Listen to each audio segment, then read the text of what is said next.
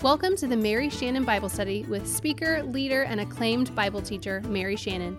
Every week, she'll dive deep into Scripture using her unique blend of laugh-out-loud humor and hitting you between the eyes truth that we all need. So put on your big girl pants, because here we go. So last week, it's interesting, this last week, I've had the opportunity to share parts of what we've been studying just in conversation with people. And it's been so much fun. And saying, when they were talking to me about their lives, I would say, have you ever read John chapter 11? And they would go, I don't know, what's John chapter 11? I said, Lazarus. Oh, yeah. And I go, do you understand how many whys are in there? Like, really and truly, every person there in that chapter was asking, why? Why? What's going on? Why are we doing that? Why weren't you here? Why are we going back to Judea? Have you forgotten they wanted to kill us? And I said, isn't it interesting that at one point, if you're reading that chapter, now remember last week I told you, we don't know what's coming. Wipe it out of your brain. We do not know the end. We have to read it like we do not know the end if we're going to get ourselves in their place.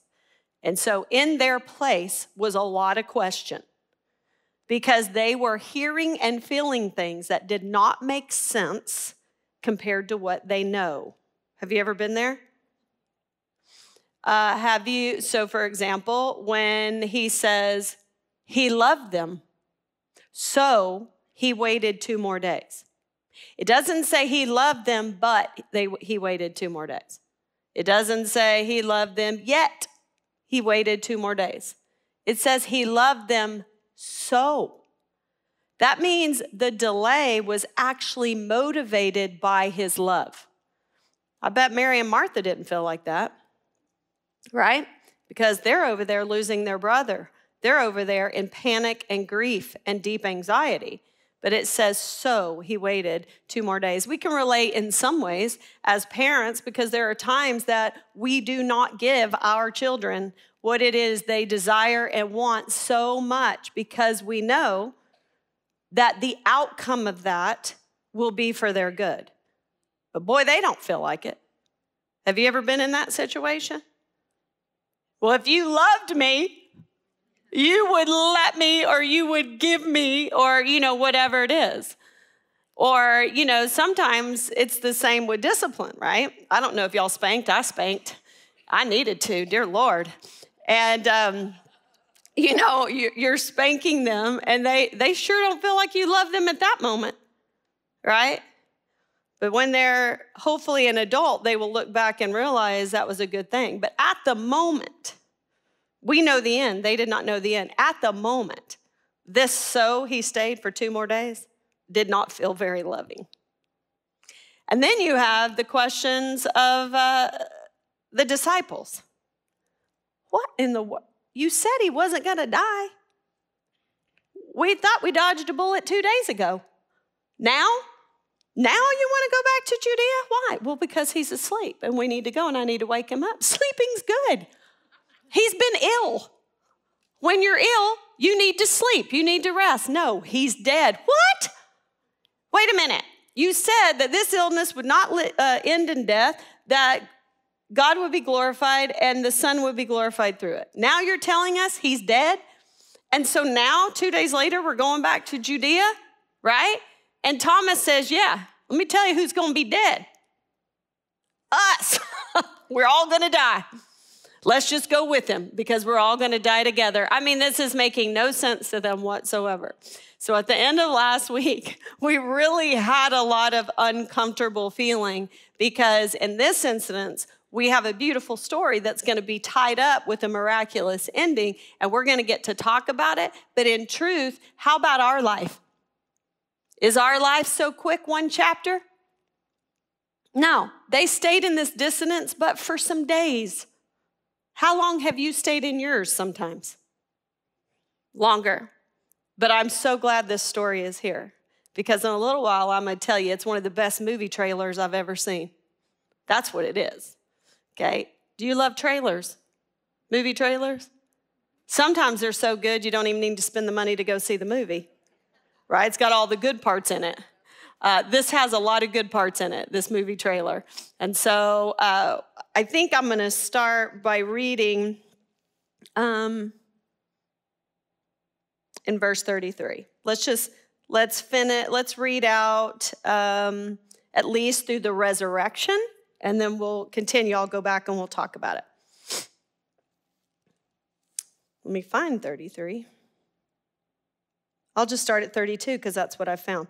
Now, when Mary came to where Jesus was and saw him, she fell at his feet, saying to him, Lord, if you had been here, my brother would not have died. When Jesus saw her weeping, and the Jews that had come with her also weeping, he was deeply moved in his spirit and greatly troubled. And he said, where have you laid him? And they said to him, Lord, come and see. Jesus wept. So the Jews said, see how he loved him? But some of them said, could not he who opened the eyes of the blind man also have kept this man from dying? I'm going to pause right there a little bit. It says that Jesus was deeply moved. Don't forget last week our point of how different people grieve and go through suffering differently, right? Mary and Martha were very different people, but they were both hurting. And I love the fact that Jesus loved every single one of them in this situation. And he loved them in their own uniqueness and in their own story. And I thought it was so interesting to kind of look at them as people. But now it says that in all of this scene, that Jesus is deeply moved and greatly troubled. Let me see if I can say this Greek word that is for deeply moved. It's embryomai, I think. It's something close to that. You know, I'm not good at that. It's E-M, if you're taking notes, E-M-B-R-I-M-A-O-M-A-I.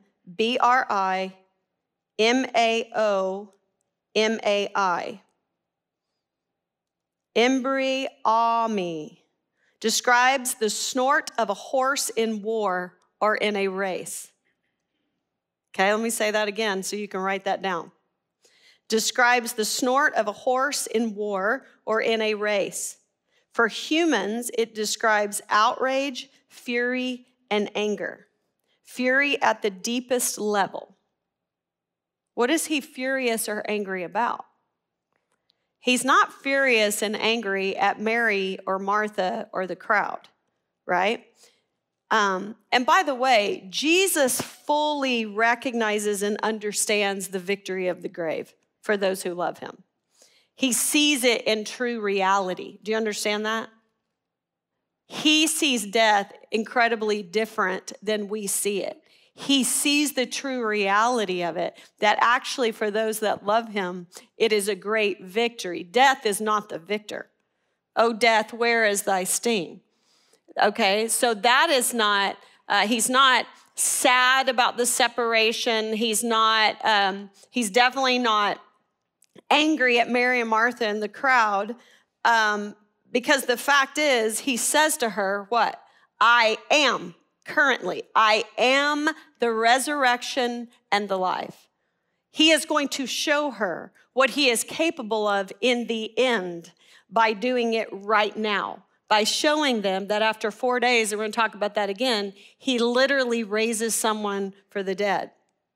Yet, his eyes are seeing the devastation death brings to humanity, the deep sorrow that comes with separation. I wrote in my notes, he can hold Zachary and he can hurt with me all at the same time. He has fully embraced his humanity to have empathy with the people around him. That is for sure. He feels their pain. What does the Bible say? Rejoice with those who rejoice and weep with those who weep.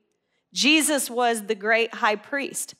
Scripture says that he is acquainted with all of our weaknesses. He understands. So there is an element, yes, of the understanding of the grief that he is seeing and the fact that in his humanity, he is close to the brokenhearted and he is moved by them. But there's something more. There is an outrage, and I believe it is an outrage at death itself. It is an outrage at sin and death. I want you to know the difference between the words weeping. When it says that she was weeping, it literally means to weep aloud, It is an audible grief. I remember when I taught at Phoenix Christian High School years and years and years ago. It was in my early days. I might have just been a substitute then, I can't remember. But there was a family who had lost a son to suicide. He was a pastor, and I was very close with the youngest son. And the sad thing is that 6 months later, that youngest son committed suicide as well, because he could not get over the death of his brother. And I just remember being devastated by that and being called to come to that funeral. And that youngest son was one of my favorites. He was the cutest thing you've ever seen in your life, and he had a Southern accent. So everybody thought, oh, he belongs with Hoffpower. And so we were really close. And I'll never forget being at that funeral in case young people wanted to talk to me. And I was walking out. When I walked out, I left my purse. And when I went back to get it, the father was laying over the casket, and the sounds that were coming out of him, I had never heard.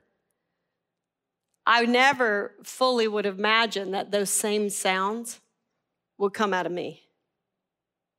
So when I think about audible grieving, that is a horrible sound. And that is what it means when it says that she was weeping. It was audible, it was guttural. And not only her, but there were her friends around and professional mourners, because they took grieving seriously in the Jewish culture. They actually did that for 7 days, this audible grieving, because the louder the grief, the greater the love. And so, but with Jesus, the word doesn't mean audible grieving. It literally just means tears. So it's like tears flowing out. So you have this picture of this anger, of this just the snort of a horse. Have you ever gotten so mad and just the whole thing, so much emotion, you just couldn't put it into words and it just came out in tears? That's how I see it. Jesus' tears are not for Lazarus, whose removal from the grave is imminent and whose life is going to show God's glory. He knows what good surprises he has in store for his good friend. Jesus' tears should be connected to the anger he is feeling so deeply, the public chaos surrounding him, the loud wailing and crying, the scene of a cemetery and its reminders of death, all a result of sin and death together produce outrage in the Son of God as he works to reverse the damage. Lots of emotion. He's not angry at them. He's angry at death and the devastation that it causes. He feels it. He feels it all. It's interesting, in some of my feeling and all of what's happened in my life, to watch my friends feel it. And I've had so many friends just come undone almost just with sorrow and their own anger for me. So we can feel alongside other people. I've had friends that just go livid, where they're like, what else, Lord? What else can she take? What in the world? Like when my generators got stolen, it was like the straw, right? Like what in the world? But the difference is my friends can feel all that anger. They can't do anything about it. But boy, Jesus could. And actually, that's what he came to do. So he is there feeling the anger of what sin and death has caused. And he's feeling the pain of the separation it causes on those he loves. But I'm going to tell you what, he knows this is exactly what I came to fix, because he's able to. Do you find it interesting that when it says Jesus wept, we get two different perspectives right there? That they see the same thing. He's weeping. He's crying. His tears are coming down. They're like, see, he loved him. And then the other group says what? Well, if he could heal the blind, why didn't he show up and heal his friend? Isn't it interesting when you think about that? At first you wonder, oh, those are just always the naysayers. And maybe, I think it is about our mindset.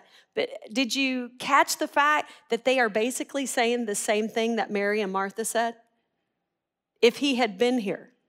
It makes you wonder if actually they're the ones that are the closest to Mary and Martha because they're feeling that anger and pain. Well, if he loved him so much, then why wasn't he here? Because I've been watching my friend agonize for the past 3 days, and where the heck has he been? Right? And the others are like, oh, he just loves him. The bottom line is this: we can see the same event, walk away with 2 completely different motivations and perspectives. That's one angle. The other angle is do what you think is right and live your life, because everybody's going to create a motive and there's nothing you can do about it. Isn't that the truth? I mean, if they can do this to the Son of God, what makes you think that they won't do it to us?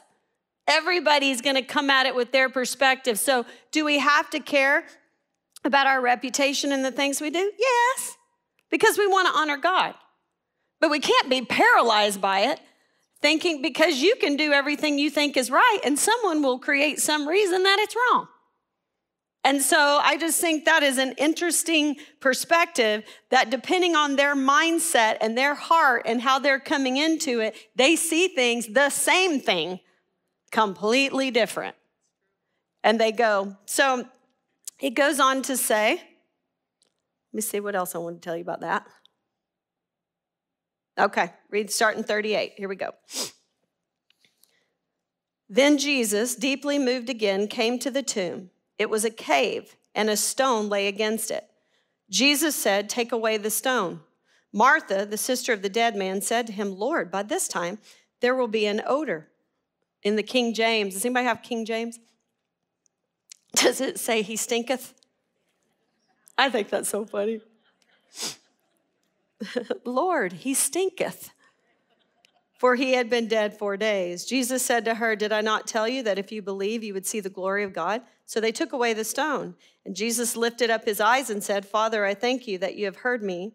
I know that you always hear me, but I said this on account of the people standing around, that they may believe that you sent me." When he had said these things, he cried out with a loud voice, "Lazarus, come out." Some might say, "Come forth." The man who had died came out, his hands and feet bound with linen strips, and his face wrapped with a cloth. Jesus said to them, "Unbind him and let him go." I don't remember if I told y'all this last week. I know I did by Wednesday, and then I was teaching on Wednesday, and I'm like, I don't even know if I told them that on Tuesday morning. But you do remember what they thought about a person dying. The Jewish people thought that the spirit hovered over the body for 3 days. Did I tell you this last week? Oh, I'm so glad I came back to it. So they believed that the spirit of the body hovered over the body for 3 days, trying to get back in. I know. So there could be, it wouldn't be resurrection, it would be resuscitation, okay? But by the 4th day, the body would start to decompose. At that point, there's no going back. So Jesus waited how many days? 4 days. And we know the body would be decomposing because she said what? He stinketh. All right? So that's very important. Because Jewish people did not embalm their dead bodies, they buried them the day they died. And they would put them, if they had the money, they would put them in a cave that had been carved out with places to stand, to gather, but then inside there would be ledges, and they would lay the bodies on the ledges, and as they would decompose over a year and a half, when that was done, they would go back and they would take the bones and they would put it in what's called a bone box or an ossuary. You see them all over Israel. If you're there, if you ever go with me, we'll point them out. They're everywhere. You can tell basically the size of the person based on the ossuary, because the ossuary is as big as the largest bone in the body. So if you see little ones, then you know it was a child. And so that's how they did it. And they would roll the stone over, right, to keep the smell out, though, to keep animals out. And it was a big stone, and it would roll in this basically kind of like a closet door. You know, there would be something honed out on the bottom, this place, so it could, but it took a lot of people. They were heavy, so it would have taken people and tools to be able to open this. And so he is telling her, roll the stone away. And she's like, what? And then he says, I told you, if you believe in me, you'll see the glory of God. Now, do you think for 1 minute she thought he was about to raise Lazarus? She has great faith, but there's limits to her faith. He's decomposing. She doesn't think he's going to raise him from the dead. So I sat back and I thought, well, what does she think he's going to do? Well, to me, the thing she thinks is he needs closure. He wasn't there. He wasn't there when he died, and he wants, no matter the stinketh or not, he wants to see his friend. I can understand that. I won't go into it. It is the worst possible thing and the needed thing in the world to see your loved one that is not there, but yet you need to see it because you need closure. My mom and I the other day were talking about how back in the old days, we're from Arkansas, and when she grew up in this little town, they didn't have a mortuary. So guess where the bodies went? To the house. And I was like, Mom, that's horrible. She goes, we didn't think anything of it. That's just how it was. The bodies would come back to the homes and people would come to view and they would tell stories. And she said, something else kind of crazy? She said, guests would come and sit with the body overnight. And I'd be like, well, where was it going? Like, why in the world did the body need to be babysat in the house? And now, but I understand it. Because they did it so that the family could rest. Because I'm going to tell you, there is something to that. Knowing that Zachary, even his body, his precious body, was somewhere. I wanted it to be taken care of. You wanted it handled correctly. And I had the best friend that did that, her mortuary. And so I get it. But what I'm telling you is in all of this, the emotions, the superstitions, the things we say, things you hear at funerals even today. Oh, so-and-so's gone to be with the Lord. He's an angel now. No, he's not. Okay, but we have all kinds of things that happen around death. And so, you know what? Maybe she was thinking he needed closure. He needs to see the body. But no, right? The other thing I was thinking and this was really important to me, was why in the world did he have them roll the stone away? I mean, it would have been, talking about movie trailer, it would have been much more theatrical for him to roll the stone away. I mean, something's coming. And we know he can. How do we know he can? Because he rolled his own stone away. That's why. But why did he make them roll the stone away? I don't know. I sat there and thought about it. Here were some of my questions. Was it a demonstration of trust? That they obeyed what he asked? I know one thing. It was a risk of embarrassment because of the smell. Vulnerability. How about participation in their own miracle? Here's my journal entry. This was personal, but I'm going to let you have it. I wrote, parts of me are dead. Ooh. And I have a really big stone. Well, I thought I was going to be personal. Hold on. But I have a really big stone rolled over those places. They're hidden deep inside where no one can see. It's amazing. Jesus doesn't force his way in. He asks us to roll the stone away, to risk letting out the stench, to be vulnerable, to participate in our own miracle. Only then can he truly begin to do resurrection work. Why is it that like Mary and Martha, that I trust him with the end of the story? Oh, I know, on the last day, he will rise, Why is it that I trust him for the end of the story? But I'm not so sure if I trust him for the now. I cannot comprehend or fathom what he is doing or what he has in store. Yet through all of that, I still believe him through my lack. They stayed in their dissonance just a few days before they experienced the resurrection, the great victory, the true end of this story, but we don't. We are still in times when our emotions aren't telling us Jesus cares about us, or our circumstances seem hopeless. Well, let's just go with him and die. But like Martha, even when I don't understand why or what he's doing, I still believe he is who he is. I find myself sometimes mad at the one that all my hope is in. Well, rolling the stone away was not an easy task for sure, and I cannot imagine the scene. Stop and think about it. What is the crowd thinking? What in the world is going on? He is rolling the stone away, and I cannot imagine what they're thinking when the smell hits. If you've ever smelled it, you'll never forget it. Decomposing flesh. This is not a great scene. It's a scary scene. And then it says that Jesus prayed out loud. Why? Did he pray out loud so that God could hear him? No, because what does he say? Father, you always hear me. I know you do. But I'm doing this for who?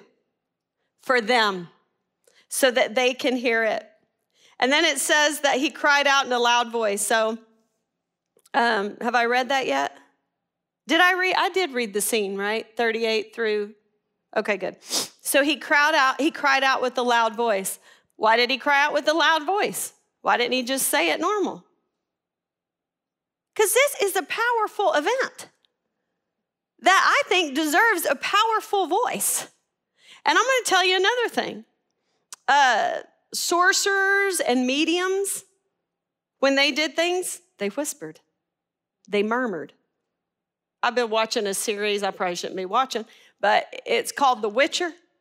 I don't know if y'all have seen it, but it's like a Lord of the Rings. If you've ever seen Lord of the Rings, it's that kind of thing. Okay, and I started thinking about this when I was talking about this, because I was like, every time you see what they call mages, okay, people of magic, and they were doing something, they would sit and it would be under their breath murmuring.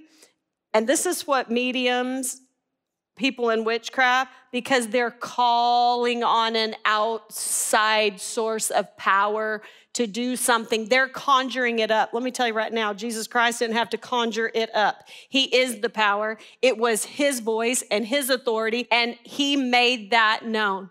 And I mean, that is awesome. There was authority in his voice. And matter of fact, we're going to hear that voice one day. 1 Thessalonians chapter 4 says he's going to come and cry out. And through the voice of an archangel. And at that point, the dead in Christ will rise, and those who are here on the earth will go up together and meet him in the air. It is a powerful thing. Then I got tickled and I thought, why didn't he just say, are y'all worried about my brain? Why didn't he just say, come forth? Why does he say, Lazarus, come forth? Well, praise God, he's in a cemetery. If he had said, come forth, everybody in the graves would have gotten up and come forth.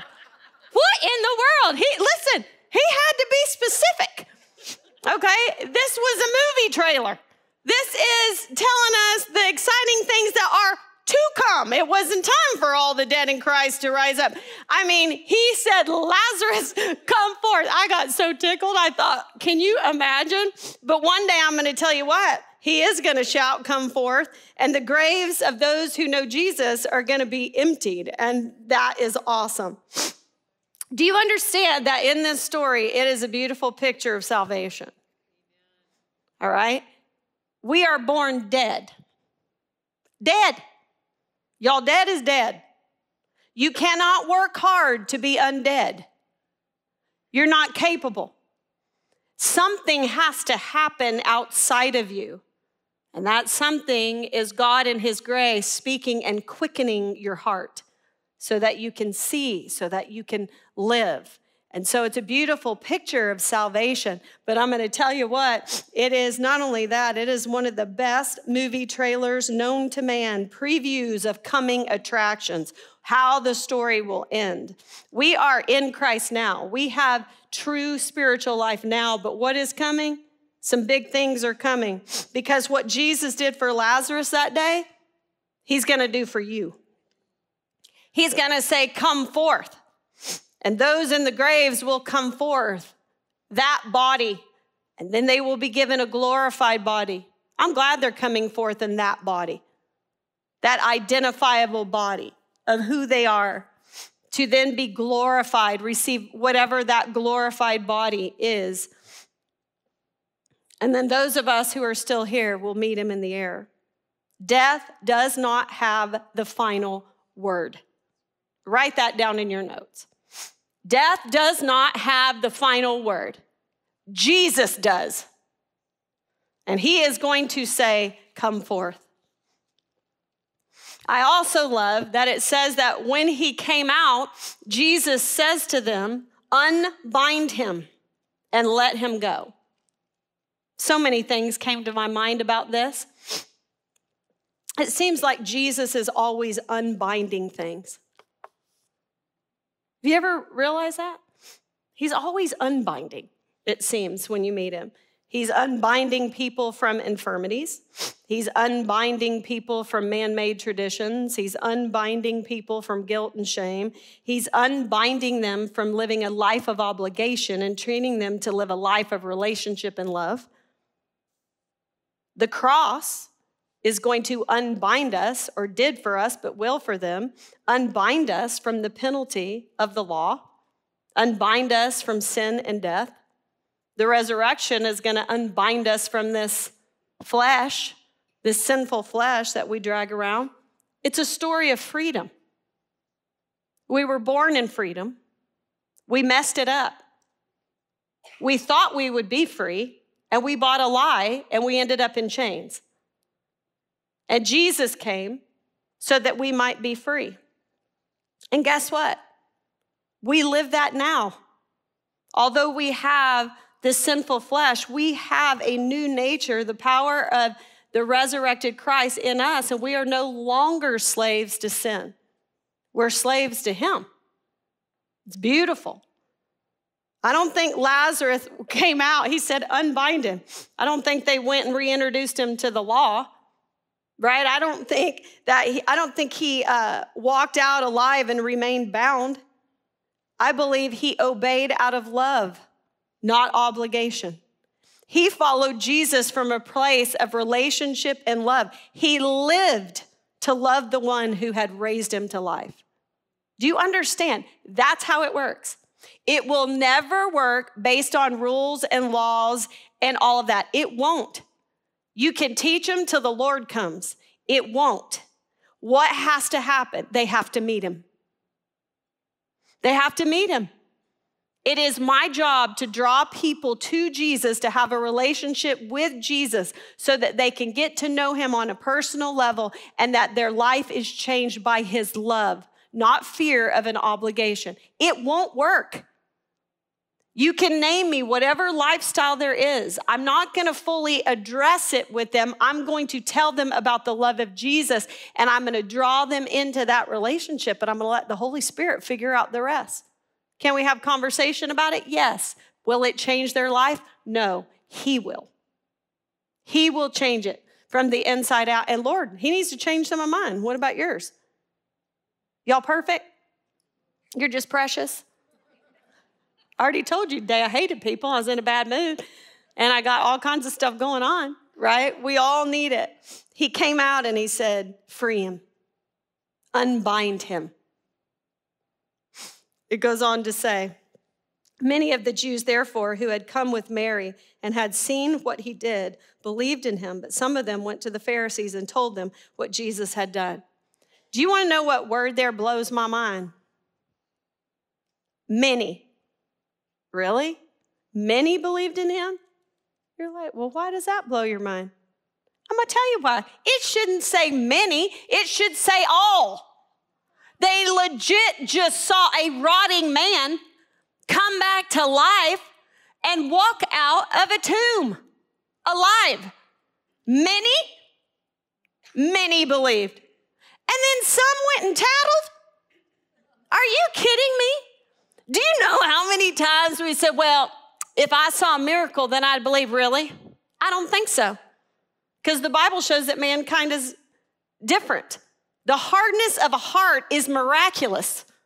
You literally could watch a dead man walk out of a tomb and still not believe.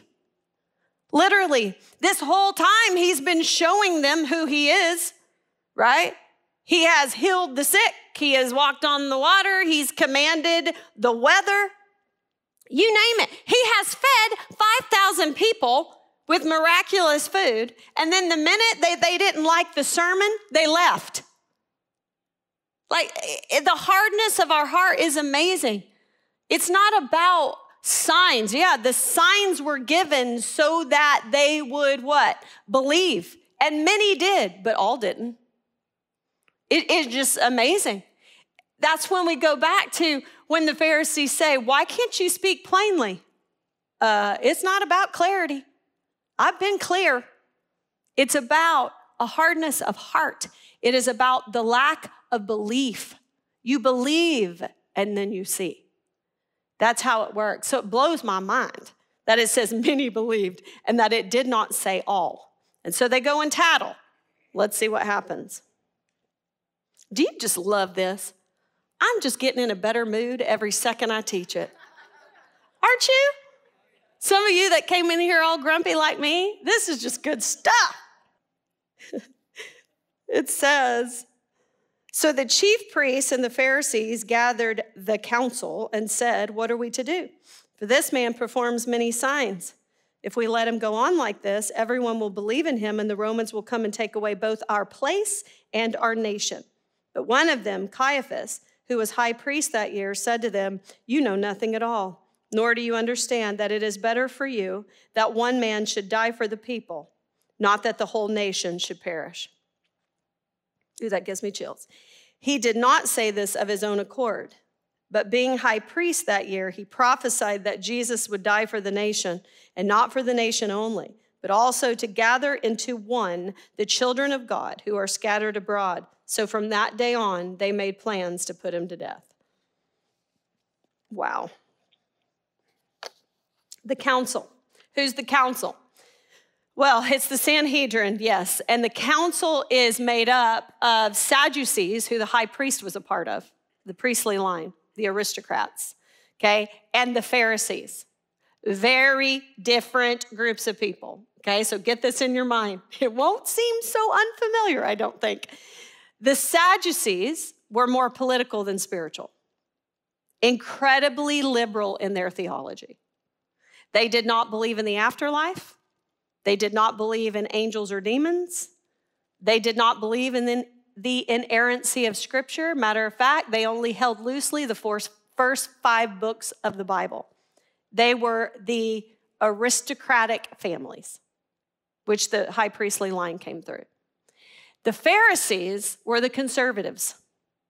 They were legalistic. They were more spiritual than political. They were both, but they were spiritual. They were pious.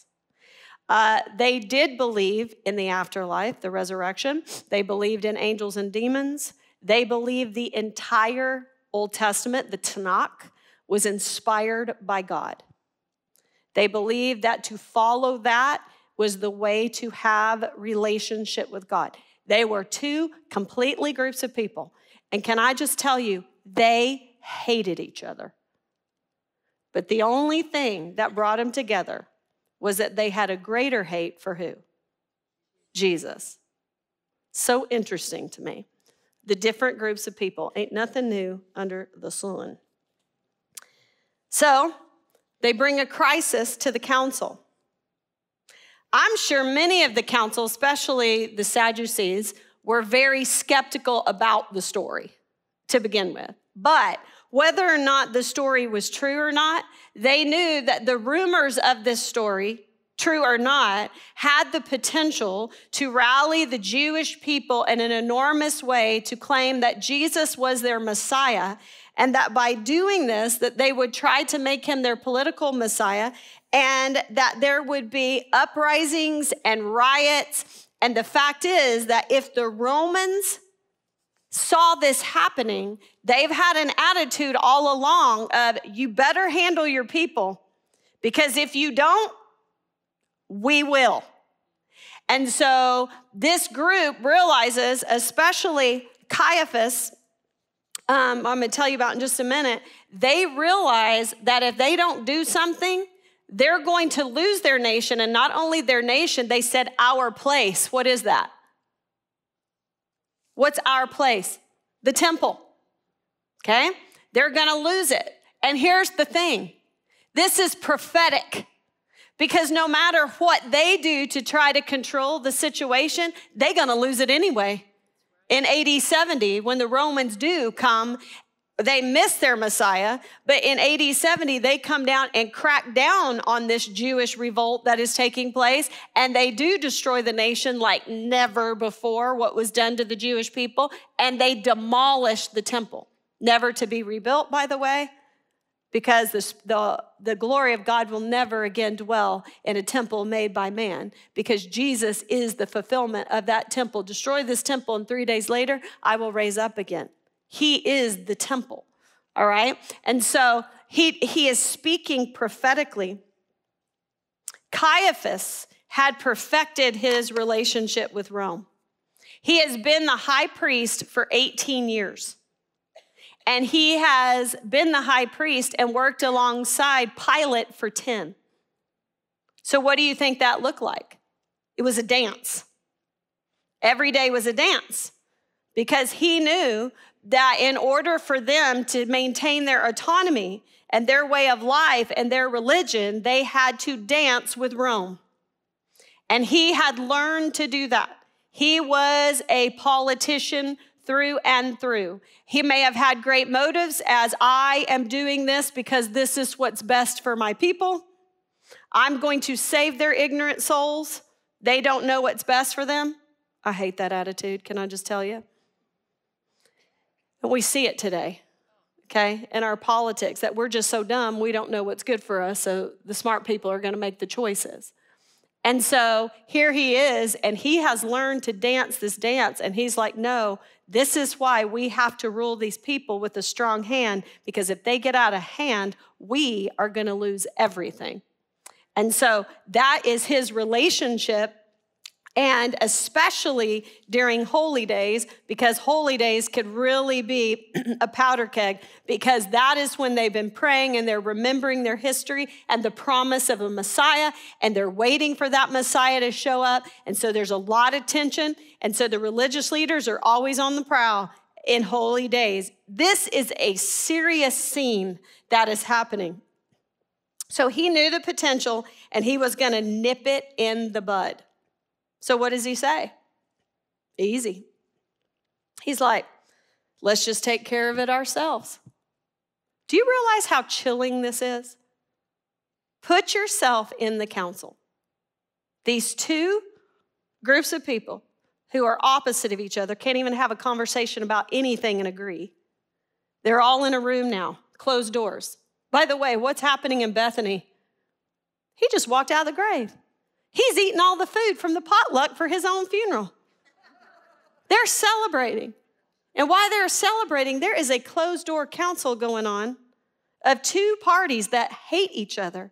But what they do agree is they got an enemy. This is a problem. And I see Caiaphas sitting in the back. This is just half-power version.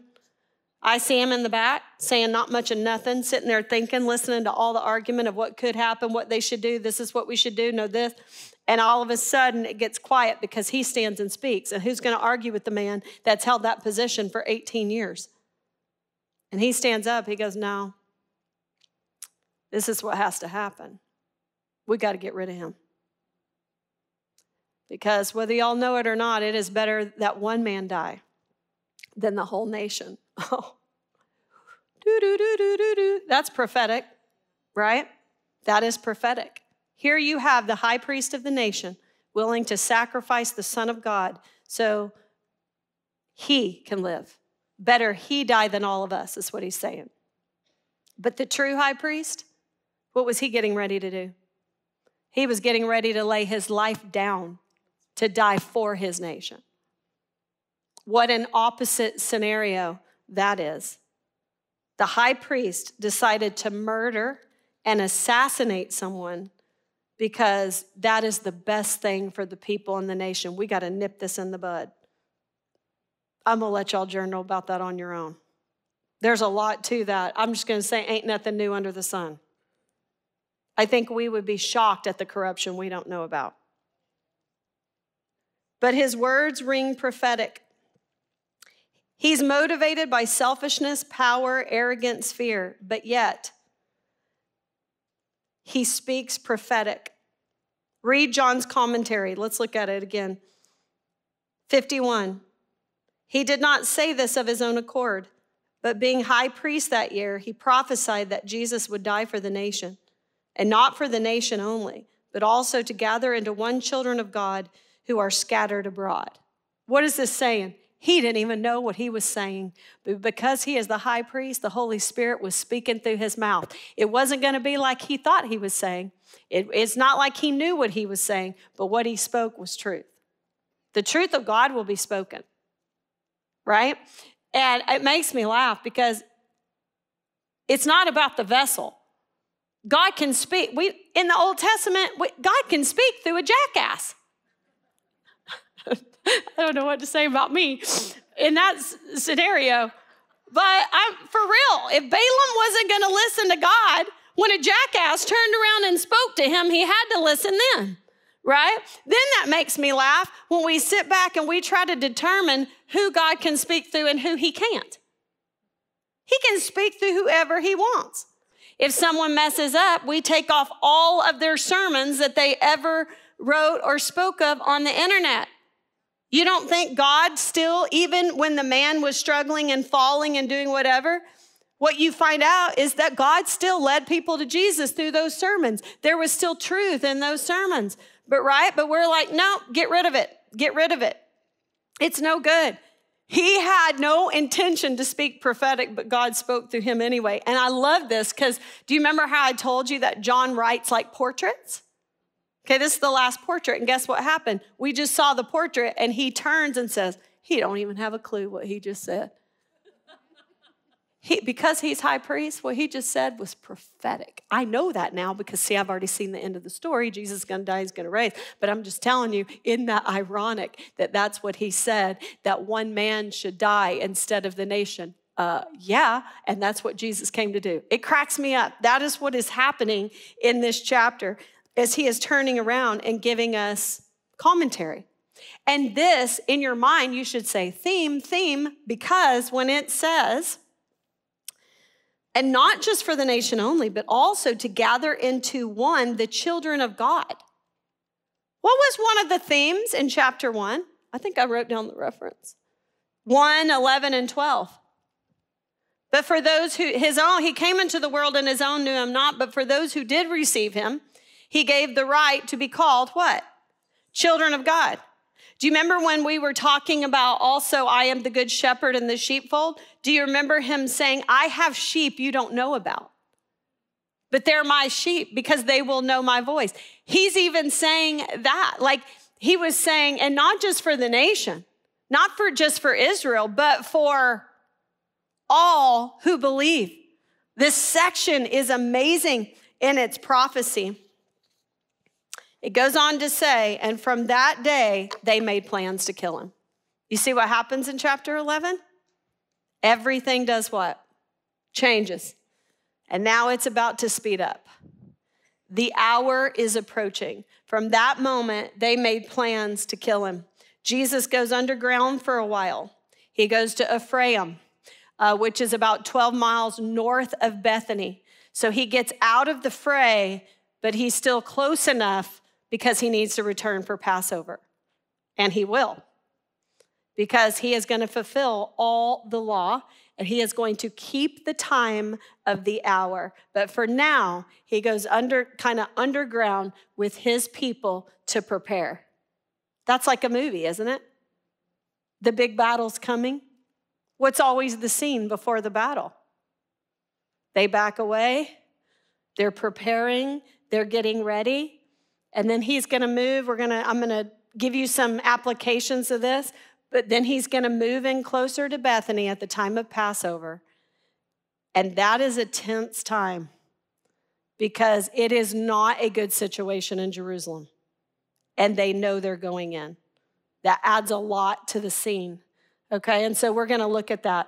But is chapter 11 something? So much application.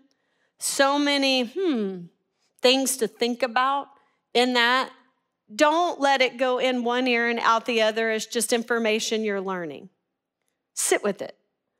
Go back to your notes. Go back through those and think all about that. And let the Holy Spirit, I apply my stuff to you, but let the Holy Spirit apply some of this stuff to you.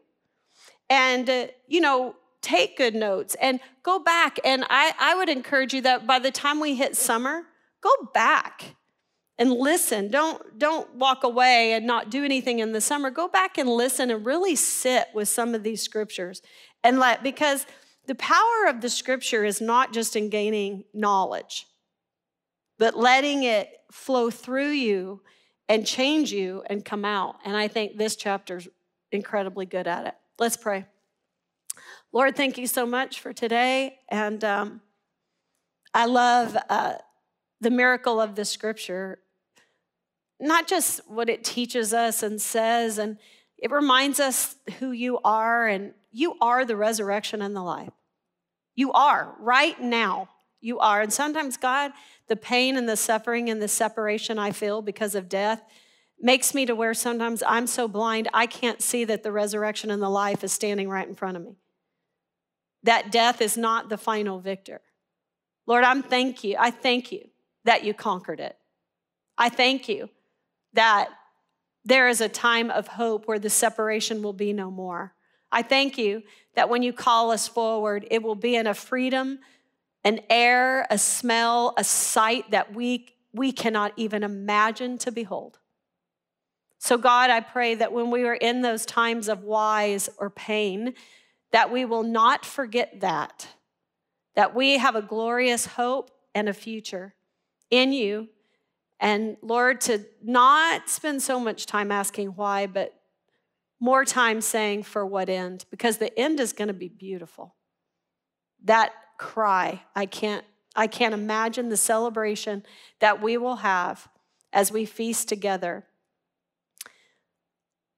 Lord, I thank you for what it does in our hearts and our spirit when we are in the Word, when we're in a terrible mood, when we're scared, when we're anxious.